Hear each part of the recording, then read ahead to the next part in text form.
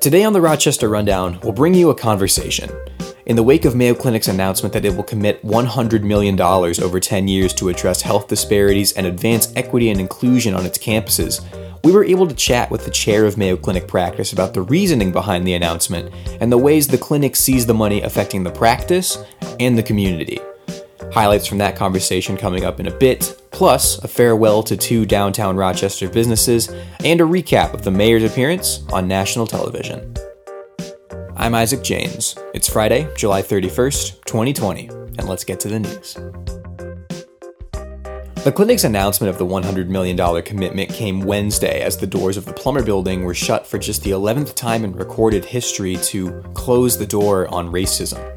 A majority of the commitment is slated to go towards recruitment of diverse physicians, nurses, supervisors, and even clinical trial participants, with various other pursuits noted as well. Check out our story on the website with a full list of programs. The following audio clips are extended highlights taken from my interview with Roshi Ditaban, chair of Mayo Clinic Practice and a sitting member of Mayo's Board of Governors. Commitment now. Why was it important for the clinic to go through with this right now? Thank you for that question. I think what we realized with what happened with George Floyd and really the reaction we saw across the nation is that although historically Mayo Clinic has been highly committed to diversity and inclusion and really finding ways to ensure that both our staff and our patients were diverse, that this was really an important moment for us to recognize that we needed to make a significant shift, and we needed to make this one of our critical strategic priorities as we move forward. As stated earlier, the majority of the $100 million commitment is earmarked for recruiting purposes, bringing in new employees from underrepresented groups.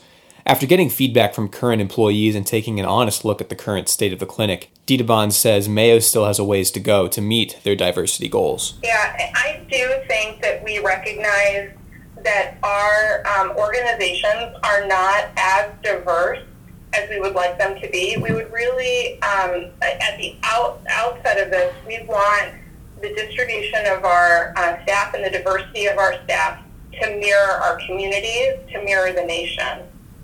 The other thing we recognize that we're going to focus on and address is not just ensuring that we have a diverse workforce, but that we're creating opportunities and equity in allowing people to have an entire career at Mayo Clinic and also develop in such a way that allows them to take, to see a kind of transition in their career and a growth in the organization over time. While the clinic has been able to bring in top physicians of all races and origins, Mayo's senior leadership is still nearly all white.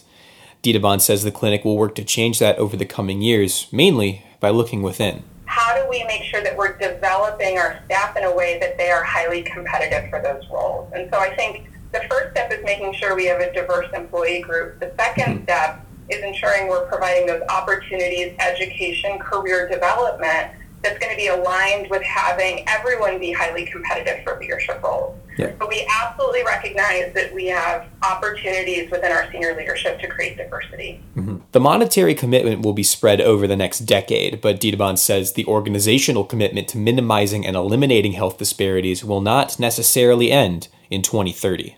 Yes, it is a 10-year commitment. And we know that it's not only a 10-year commitment. We know that this is a transformation of our organization, but it is a 10-year commitment with $100 million, but we know it'll go much beyond that. Yes.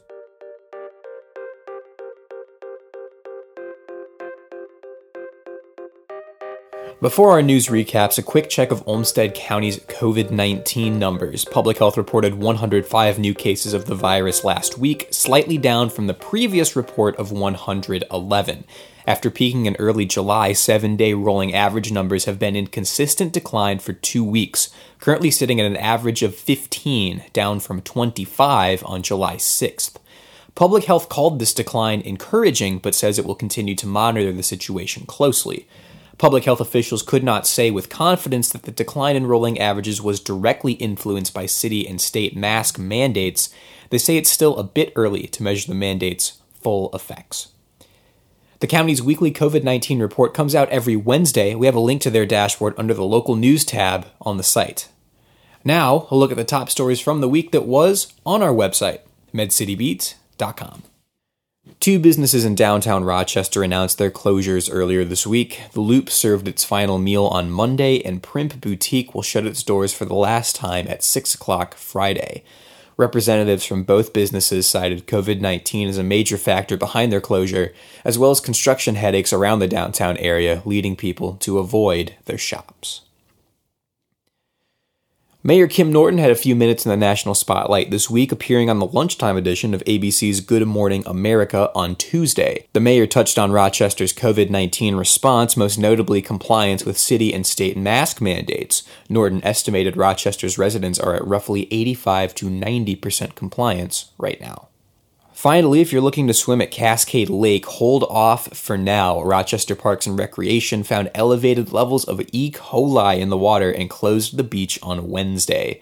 Park officials said bacteria like E. coli can reach high levels as a result of excessive rainfall, wildlife, and extreme heat in shallow bodies of water like Cascade Lake. The next round of testing will be done on Monday. And that is where we'll leave the show for this week. Thank you for listening. If you liked what you heard, the best way to support Med City Beat is to become a member. Be a part of quality local journalism at medcitybeat.com/membership. I'm Isaac Janes for Med City Beat. Have a great weekend. Go listen to that new Loudmouth Brass record coming out today, and I'll talk to you next Friday.